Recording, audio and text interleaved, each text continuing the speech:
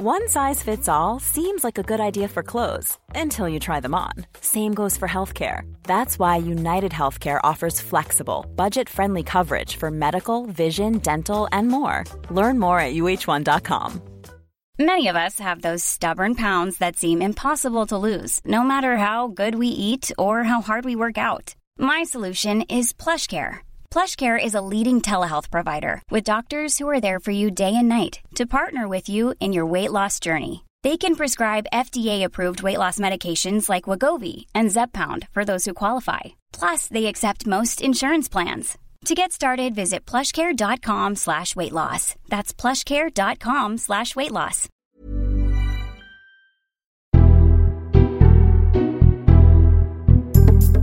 Hello, this is the Red Box Podcast. I'm Matt Chorley, bringing you the best of my Times Radio show. You can listen live Monday to Friday, 10 till 1, on your DAB radio, on your smart speaker, on the Times Radio app. If politics like the boring bits is your thing, you can get that live on the radio. Loads of you have been getting in touch about what we've been talking about on the podcast over the last week or so.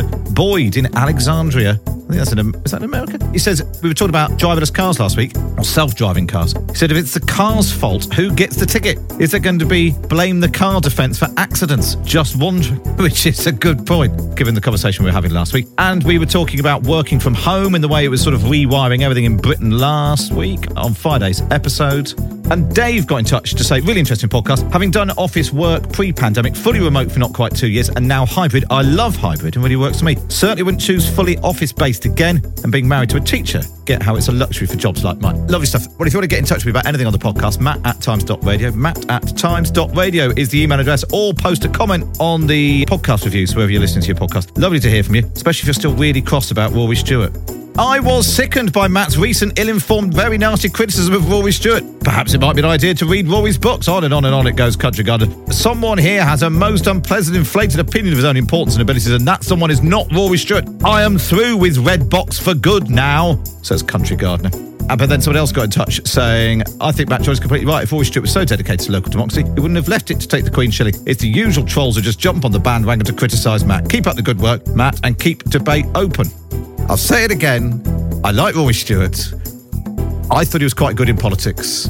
Maybe if he'd stayed in politics, he'd still be in the cabinet now, and that would probably be a good thing. But anyway, that's probably enough Rory Stewart chat. If you want to get in touch, matt@times.radio. Right, coming up on today's podcast, let's look forward. Let's stop looking back. Half of people still think Keir Starmer doesn't look like a Prime Minister in waiting. Only about a third of people do. It's no better, really, than when he first became Labour leader. So, we've got some helpful advice for him. Taking jaunts around the world seems to be helping him, but what about photos and fashion too? We've got some helpful advice for Keir Starmer coming up on the podcast. But first, let's take a look at 13 years of the Tories in government. It's time for the Columnist Panel.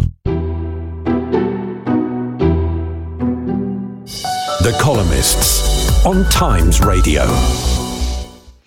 Yes, and normally on a Monday we're joined by Libby Rachie, but there's no Libby today, but we have got Rachel. Rachel Sylvester's here. Rachel, good to see you. Hi, Matt. And Sunday Times columnist Robert Colville's here. Hi, Robert. Hello. Good to have you both. We should start with the Russell Brand story, which is sort of dominating the news agenda and has started to inch into politics a bit as well. Caroline Dynish is the chair of the Culture, Media and Sport Committee, telling me that the committee may well look at the specifics of Russell Brand, but also more broadly the culture in the media. But Rachel, you've met him, you've interviewed him. Yeah, I interviewed him with Alice Thompson back in 2015. It was just before Ed Miliband went to meet him in his flat, if you remember, and recorded an interview for his podcast.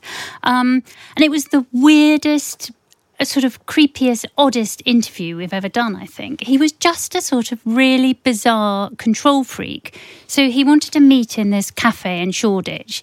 But then as soon as we'd sat down and sort of got our tea, he insisted on getting up, marching around, and then sort of walked. We were sort of trailing behind him with our tape recorders, trying to record what he was saying. He sort of marched around all these haunts. He was wearing a kind of blanket he was in his guru mode. It was just after he'd done the Messiah tour.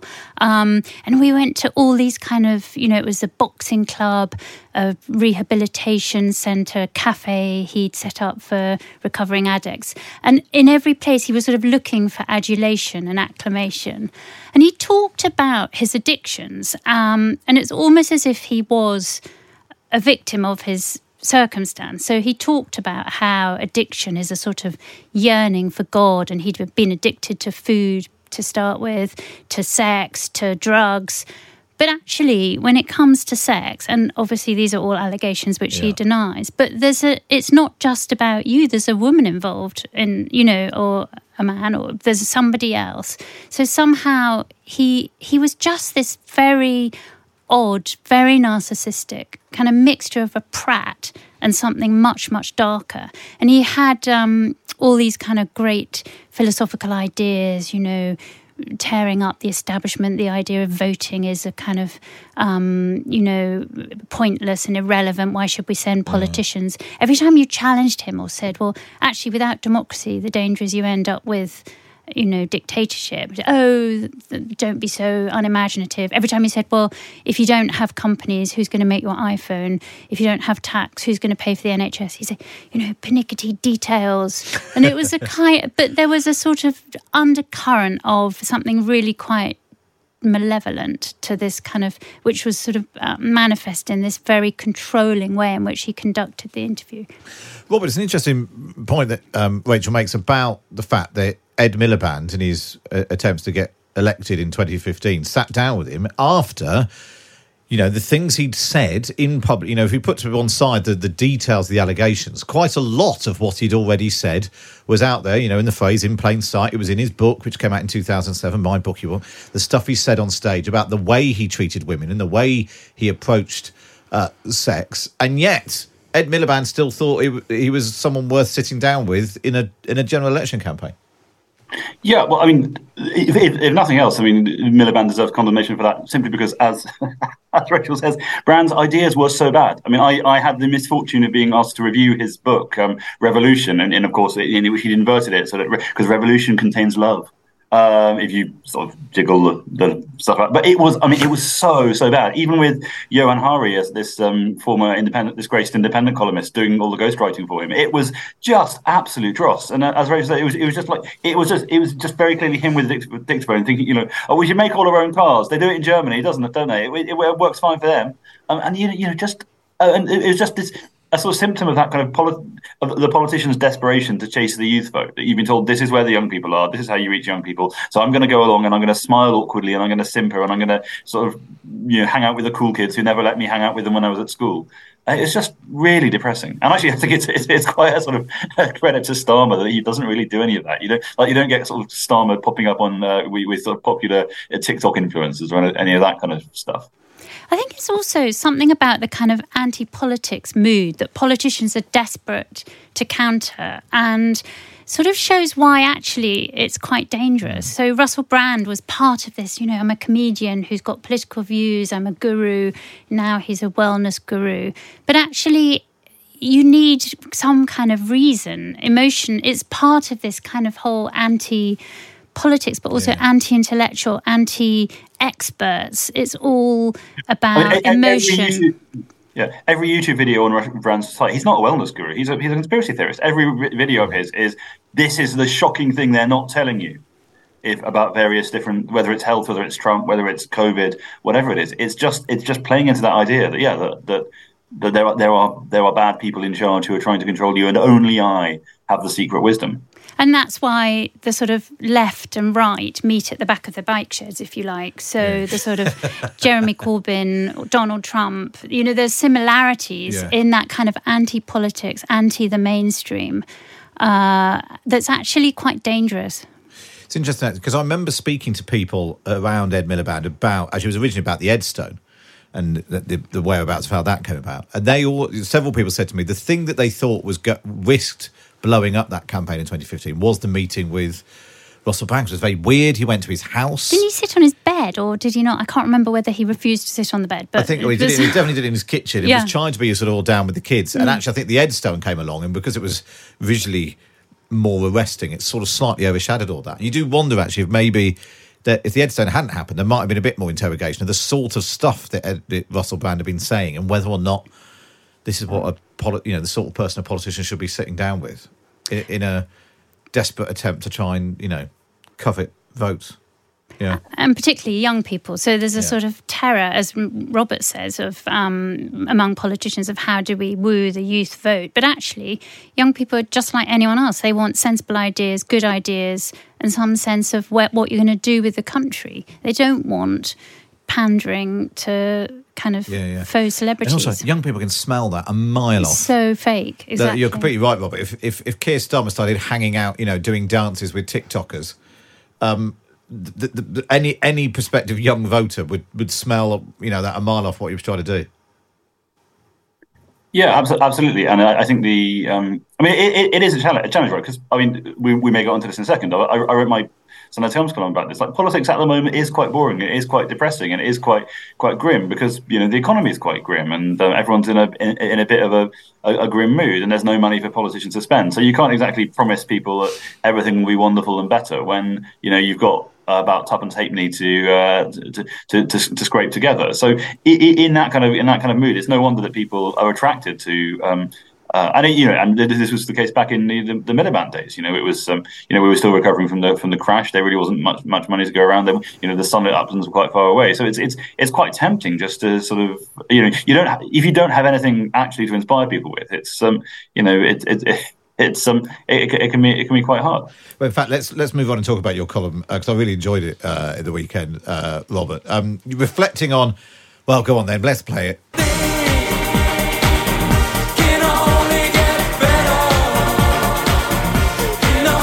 Robert, why have you become obsessed with a video from 1997?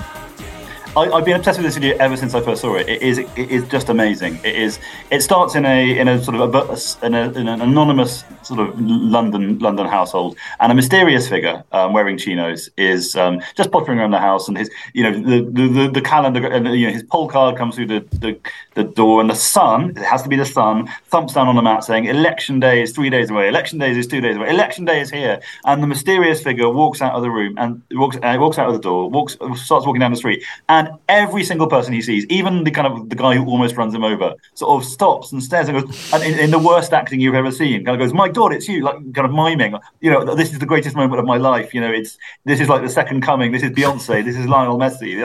I can't believe that you are in my street. And of course, they are beautifully, carefully multicultural. And there's a woman who's buying some flowers, and she takes the flowers, and the crowd start to follow him down the road towards the polling station. And then you get to the polling station. He fills in the card, and the camera pans up to reveal, of course, Mr. Tony Blair.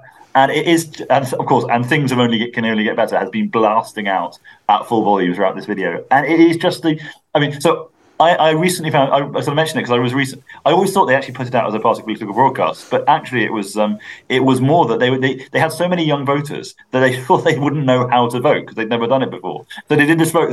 So they it's actually like a training video. It shows you all of the things you need to do to get to the ballot box. But it just struck me as so utterly distant from where we are today. Just that very idea that you could credibly film a video in which people's response to a politician walking down the street was not to throw things at them, but to basically sort of bow down and start worshipping. Yeah, it feels like we're a long way from that, Rachel. Well, the whole atmosphere of that Blair campaign in 97 was about hope and optimism, wasn't it? As a new dawn has broken, has it not? As Blair said on the morning after he won. And now it's not the sort of traditional political divide is hope versus fear, but now it's more fear versus anger, actually. And there isn't much optimism. And Robert's right to some extent that that's partly because of the economic backdrop. But I think there's also, I actually think it's a mistake from Labour's point of view, because I think there is a sense among the electorate that there's time for a change. Yeah.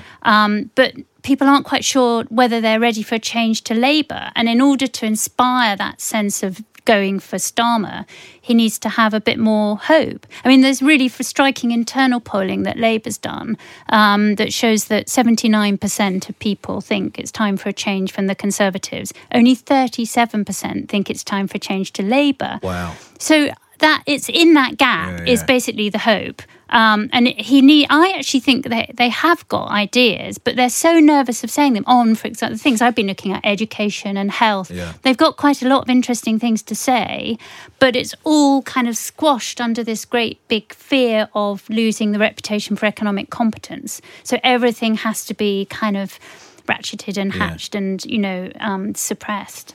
And I suppose if you just end up reinforcing the fear, everything's very gloomy, but then the argument, better the devil you know starts. There is a sense that things can only get better. Nothing's working. Although Keir Starmer said he couldn't promise that, anything. Right, we need to move on in a sec. Just to remind you, can read loads more about the Russell Brand allegations as a result of the joint investigation by the Times, the Sunday Times, and Channel 4 dispatches. Loads of that online at the Times.co.uk, or pick up a copy of the paper, of course. I should stress that Russell Brand denies all criminal allegations against him. And you can catch up with some of the journalists behind the story and the Stories of Our Times podcast as well, wherever you get your podcast from. So we've looked at the Labour Party and things going to get better in 1997 and all of that. Well, let's rewind the clock now all the way back to 2010. So I want to make a big, open and comprehensive offer to the Liberal Democrats. Now the decision has been made to leave, we need to find the best way. Nothing has changed. Nothing has changed. Let's get Brexit done. I am a fighter and not a quitter. Some mistakes were made. 13 years of Conservative government. Quite a lot has happened in that time, in which the Conservative Party's tried to reinvent itself several times to remain in power since 2010. Well, Ben Riley-Smith is a Telegraph journalist and the author of The Right to Rule, a new book with new insights into how it all unfolded over the last decade. Ben, I suppose, first of all, having relived it all, how are you? I'm doing all right. Hearing all those clips just kind of brought it all back with a shudder, all the chaos. But I've got over it. I'm feeling okay. Thank you.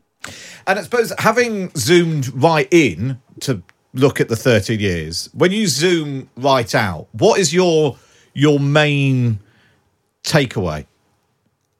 I think my main takeaway was there's always this slight cliche in politics that the Tories are so much more ruthless than Labour. And I really wanted to dig in to try and see if that was true.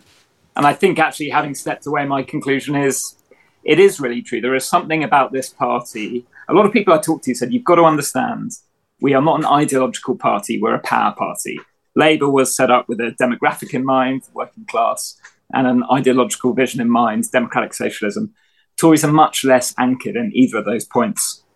And if you look across the 13 years, their ability to shape-shift, to change what they mean, what they stand for, what electorate they're going after, is kind of remarkable. I mean, it works brilliantly successfully at points. So that way, I mean, imagine when that morning after Brexit, the government had been telling the country, do not leave the European Union.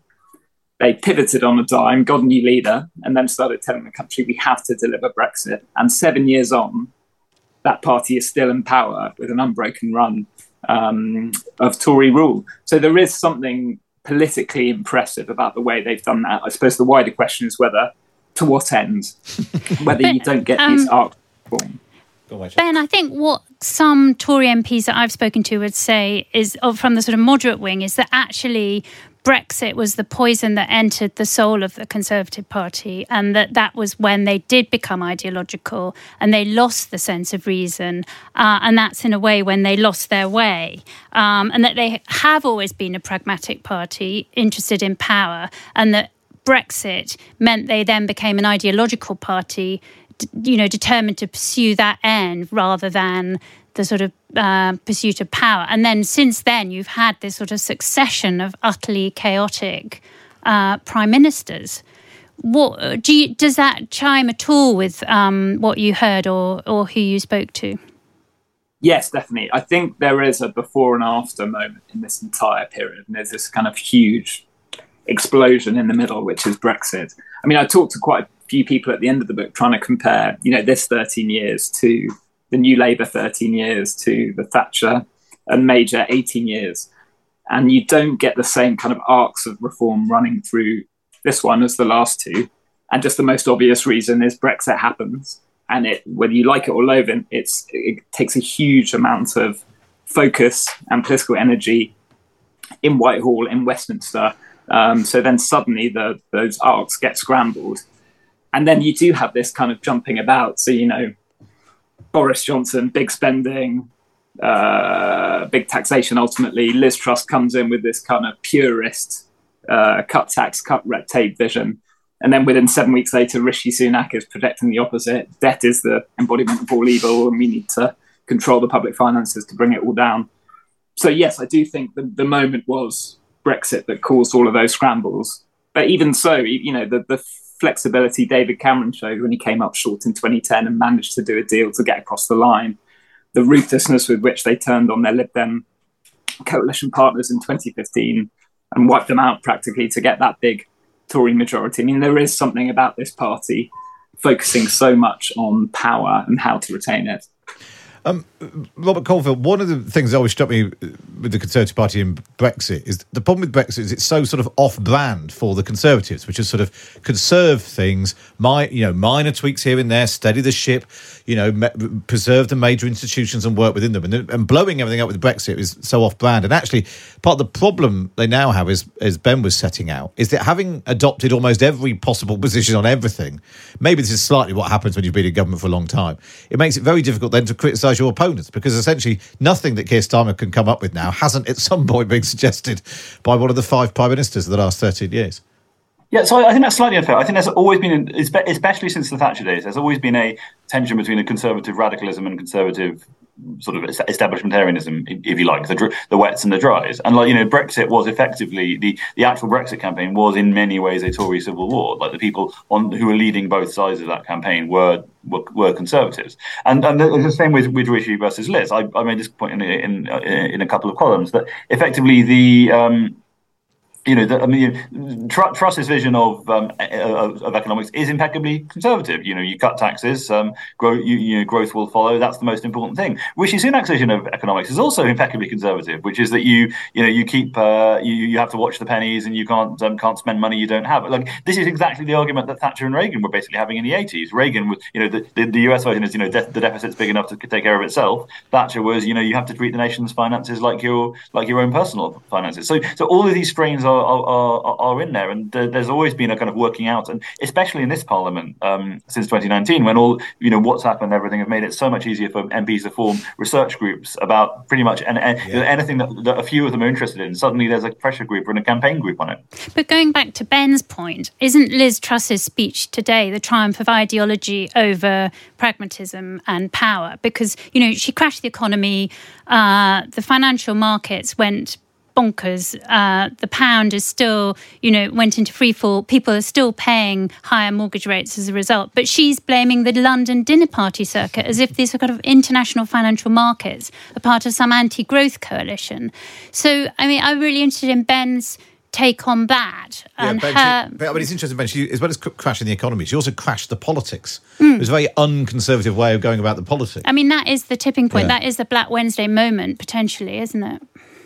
Well, one of the ironies of her speech exactly is, the tradition. One of the values that Tories traditionally stand by is free markets, and ultimately it was free markets making their own decision on her and Kwasi's economic policies that caused all the tremors that led us to go so quickly. But I'd say the other takeout, which is a more personal one, going back to your first question, Matt, is just how many of these people bitterly loathe each other.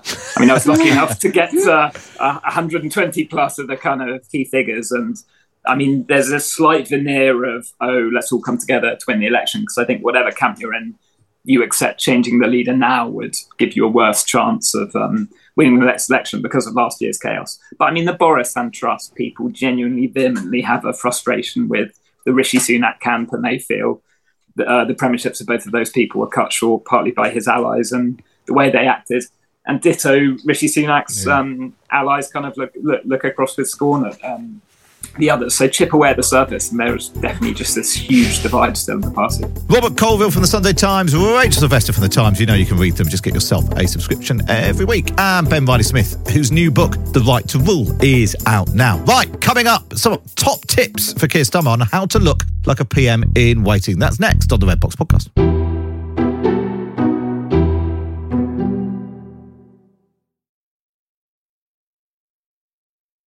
You're listening to the Red Box Podcast now. It's time for this. The Big Thing on Times Radio.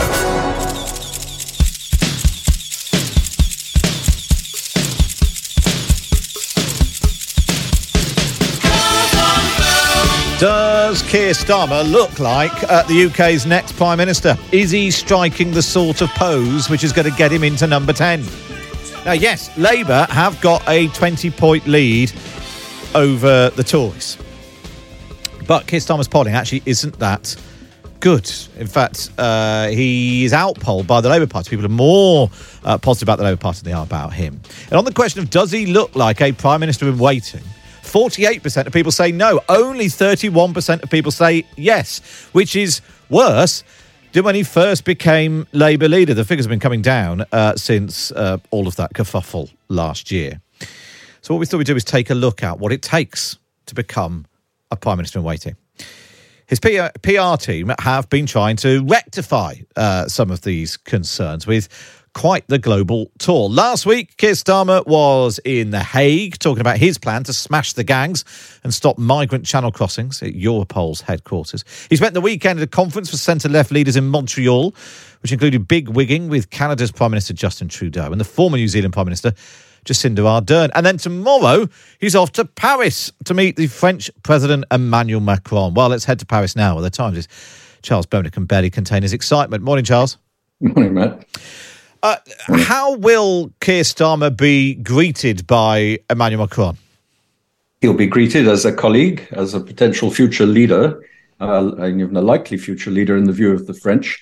I should point out this is not a break with protocol, as some of UK media tried to explain last week. Macron does meet senior opposition leaders if they're within reach of power. For instance, he met Olaf Scholz, the German leader, before he was elected.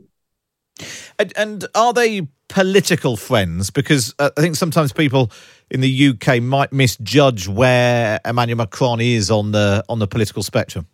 Well, Macron, as the French say, he has it both ways all the time.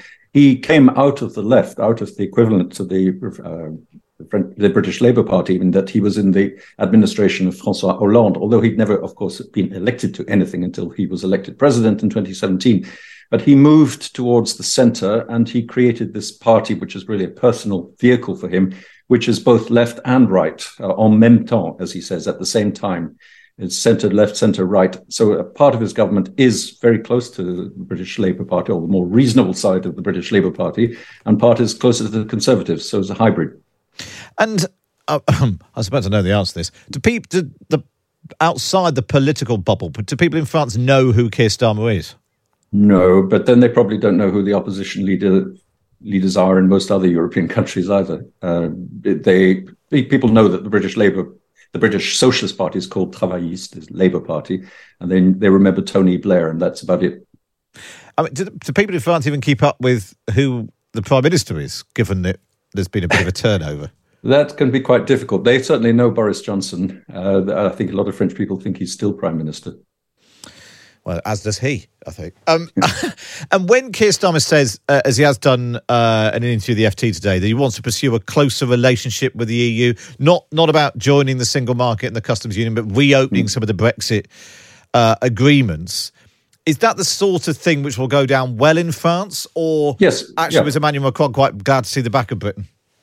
No, he's not glad to see the back of Britain. Macron's realistic. The British-French relationship is central to Europe, whether or not Britain is in the EU, and the relationship is very heavily based on defence, amongst other things. They're the only two nuclear powers, and the only two countries in Europe with seats on the United Nations Security Council. So President Macron likes to keep Britain as his partner in Europe. But of course, he is pleased that Keir Starmer might be developing what the French would call a more reasonable view of the European Union, of the relationship with the European Union. But Macron will make it very clear that Britain will get no gifts, no cadeau, as the French say, at all, because the UK was always the awkward squad in the EU, and France is never going to let it have its special privileges again. And on the question of illegal migration, it remains a hot political issue in the UK, and Rishi Sunak's promised to stop the boats.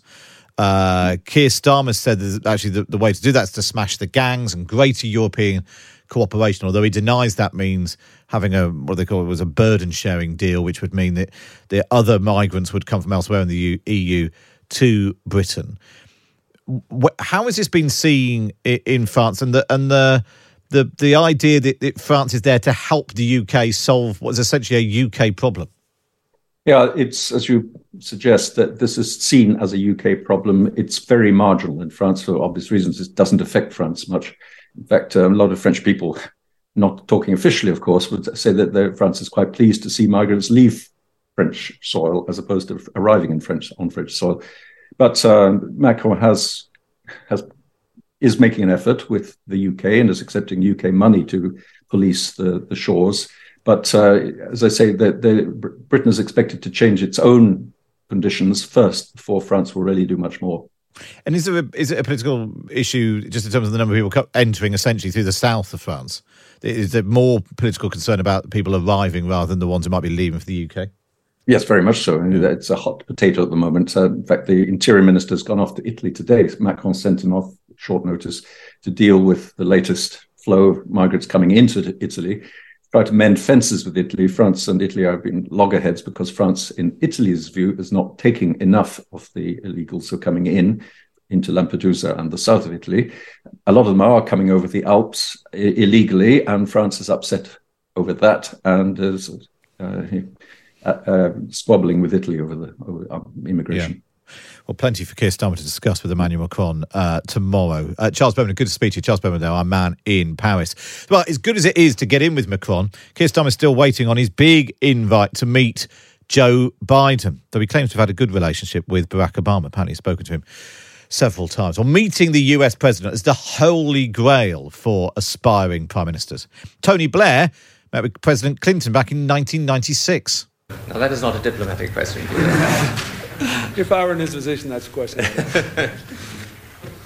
Look, it's all I can do to keep up with American politics. And I only hope he's talking to the next American president.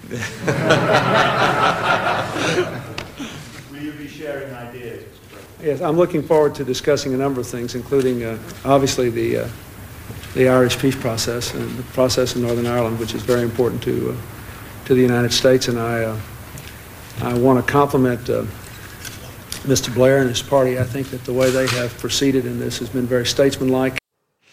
That was Tony Blair and President Clinton in 1996. It was a big moment as well when David Cameron had some time for some small talk with Barack Obama at a meeting in 2008. So I should be on the beach. A couple of weeks. Should be on the beach this afternoon. 2 weeks. I believe in proper holidays. You need a break. Well, you've got to keep your head together. You've got to refresh. Do you get a break? Have you had a break at all? I have not. I'm going to take a week in August. Yeah. Just chatting about the holidays. It was reported at the time Obama was unimpressed with Cameron, though, although they did go on to enjoy something of a bromance when David Cameron got to number 10 in 2010. Not that getting FaceTime with the president is always easy. Ed Miliband was offered a short brush-by with Barack Obama. It's not even a proper meeting. It's basically a meeting with someone else, and Obama popped in back in 2014. We had a good and wide-ranging discussion about a range of issues, including the situation with the Malaysian airliner and our approach towards Russia. We talked about the situation in Gaza. We talked about Britain's engagement in Europe. So it was a wide-ranging and good conversation about many of the issues that the world is facing. Across the UK, on DAB, online and on your smart speaker, Matt Chorley on Times Radio. Well, good morning, it's Matt Chorley on Times Radio, taking a look at Keir Starmer's image. Polling shows 48% of people think he doesn't look like a Prime Minister in waiting. Only 31% of people think he does. Far fewer, actually, than the proportion of people who say they're going to vote for him. Well, Labour spin doctors are giving Keir Starmer's image a lot of thought. They've put him front and centre of next month's party conference brochure with a huge full-page brooding picture of his face, looking fiercely into the distance on the front cover. Suggests his party do think he's an asset, and his image is one that can not only unite the party but boost Labour's electoral prospects. However, during several sessions of our monthly Times Radio focus group, suggests not everyone shares that opinion. I don't know if it's just he's got one of those faces I don't really trust, but I just have him like as if he's a yes man. There's just something about him that I just don't like, and I can't put my finger on what it is. He has got one of those faces that, you know, it's not quite warming. So maybe it can be corrected with a prime ministerial photo op. Stefan Russo is the chief political photographer for the Press Association. Well, certainly, not a lectern. If you remember the general election campaign of 2015, where I think Ed Miliband took his lectern absolutely everywhere, and I photographed him behind it in people's back gardens. Oh, yeah, I'd forgotten about that. So they certainly thought a lectern was the way forward and to look prime ministerial. From a photographer's point of view, it's awful having a lectern in the way, but it made for some interesting pictures. But I think Keir Starmer's doing the right thing, especially this weekend. We've seen him in Canada. He's going to France today. If you're seen, and I've mentioned this to them as well, if you're seen on that world stage with other world leaders, you've got to look like you're ready for office. And the Prime Minister of the day always has that advantage. He gets to stand on the doorstep of number 10 and be photographed shaking hands with prime ministers, presidents, and even kings and queens sometimes. So that's always going to be the advantage of the person who's in power. So, when you're coming from behind as leader of the opposition, you've got to be up there. People have got to see you and think, yeah, I can imagine him as prime minister. So I think certainly going to be photographed overseas with other leaders is certainly a good move. And, it's something I would suggest, yeah.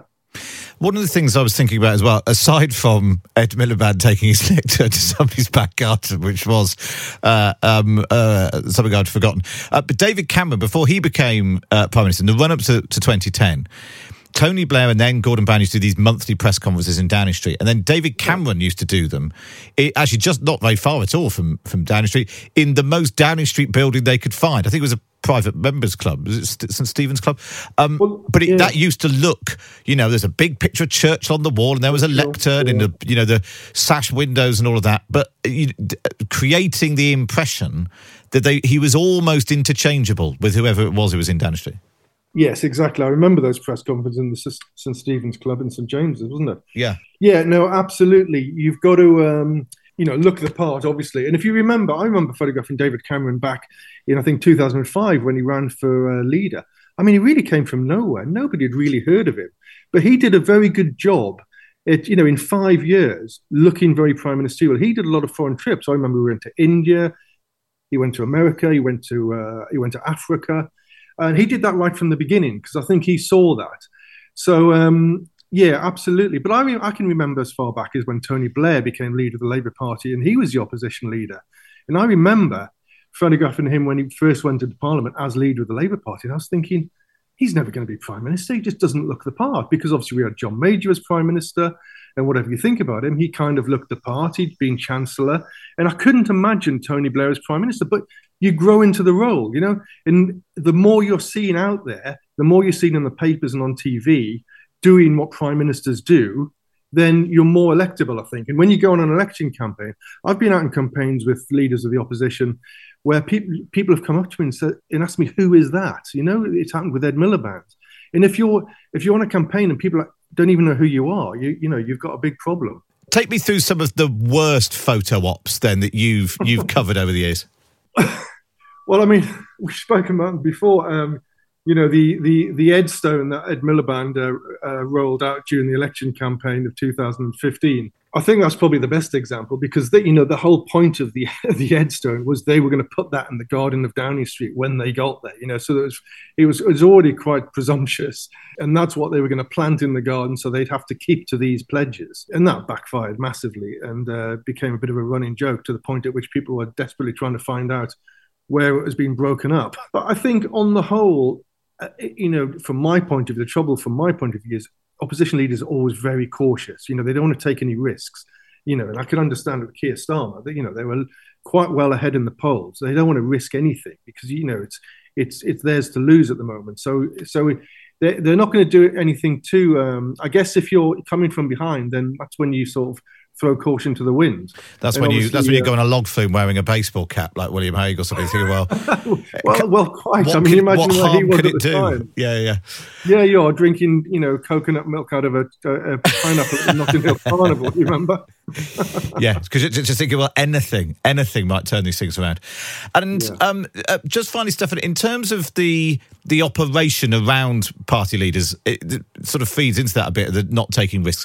It's always a sign that, an operation has got their stuff together when, you don't get a party leader standing under an exit sign when, someone spots that someone's taking photos of you eating a bacon sandwich. Yeah, it really tightens up, especially when you go towards an election campaign. When I find when leaders get into office as leader of the Labour Party or the Lib Dems or whoever, they're always very relaxed. They're always sort of desperate to get you to their photo ops, but it gets harder. It gets more restrictive as we get towards a campaign, because obviously they don't want any mess ups. They don't want anything to go wrong. So it does make my job more difficult. And I always say to politicians, just be yourself, just be relaxed, just go for it. Don't if you shy away from a photo op, you can see it in the pictures. People look awkward, but it has to be said that Boris Johnson was a person who didn't shy. He would throw himself into it, and he got away with it. So I always give him as an example, but he's not a great example because he was a bit of a one-off. Stefan Busso, Chief Political Photographer for the Press Association. Be out and about a lot in the coming days, at party conferences and so on as well. So from the image to the voice, there's the question of sounding like a Prime Minister. Here's what the Dead Ringers impressionist Lewis MacLeod told me about the sound of Keir Starmer's voice. Starmer, I don't know what I was watching. It was a sci-fi programme, and there's a little droid in Star Wars that scuttles across the floor, and it makes this noise. And that's how I got into doing Starmer, was a droid from Star Wars, bizarrely. But, hello. I guess it's the hello. Hello. Are these, slightly nasal. Lewis MacLeod there. Well, Margaret Thatcher famously altered her voice in order to sound more like a Prime Minister, with a little help from Laurence Olivier. After he met her spin doctor on a train, he offered up Kate Fleming, who was the voice coach of the National Theatre, which she was running. And for several years, she worked with Margaret Thatcher to lower her voice. Her biographer, Charles Moore, says it was an important part of her journey to number 10. All these things are somewhat marginal, but they do add up. And there often are things that are quite easy to change, which make a poor impression on the public until they have changed. And you see that with all politicians nowadays, in particular, as people are more and more visual. Don't wear a suit that sort of clashes with the camera. They have very clear lines, don't they? A modern politician's suit and block colours and all that sort of thing, rather than the more sort of fussy appearance that people used to have. And indeed, Mrs. Thatcher's appearance became less fussy, so she got rid of her bows and things like that. And with the voice, her voice was too high. I've done a good deal of other speaking, but speaking in the House of Commons is quite different. It's a unique experience. It was perhaps partly because people were prejudiced against a woman's voice. But actually, if you listen to it in the 60s, it was too high. That somehow interfered with its audibility and its communicative power. And if you could get a bit more depth into it without pretending to be a man, it sounded somewhat artificial, perhaps, and some people didn't like that. But it somehow also gave her more gravitas. To those waiting with bated breath for that favourite media catchphrase, the U-turn, I have only one thing to say. U-turn if you want to. The ladies not for turning. And I also think it gave her more staying power. You get very tired making public speeches. And I think when it's coming more out of your stomach and less at the sort of top of your throat, that helps. And she became, in certain respects, a very, very effective speaker. She wasn't perhaps a natural orator in some ways, but the ability to whack the message home was pretty amazing. Charles Moore there, Margaret Thatcher's biographer. In fact, there's more on the meeting on the train between Laurence Olivier and Gordon Rees in a forthcoming book, Planes, Trains and Toilet Doors, 50 Places that Changed British Politics. You can look it up. Finally then, we've done the face, we've done the voice. What about the fashion? You have to dress like a Prime Minister too, or as David Cameron would say, put on a proper suit, do up your tie and sing the national anthem. David Cameron there, giving Jeremy Corbyn some fashion advice. Well, the Times' fashion editor, Harriet Walker, explains how she would rate Keir Starmer's suits. Well, I think so far they've been a little bit like his policy announcements. I would say they are carefully tailored and deliberately bland. I think he's being very careful about what he puts out there. But I also think, and this is quite rare in the way politicians dress, that he's being quite authentic. And that is a very social media word, but we become slightly obsessed with authenticity because it's so obvious, I think, when politicians are dressing the way they think we want them to look rather than the things that they would naturally put on. And so, I mean, I suppose the bottom line is, if you want to present yourself as a Prime Minister in waiting, dressing like one is a really obvious way to do that. And if you're leader of the Labour Party, wearing a suit with a red tie is sort of route one.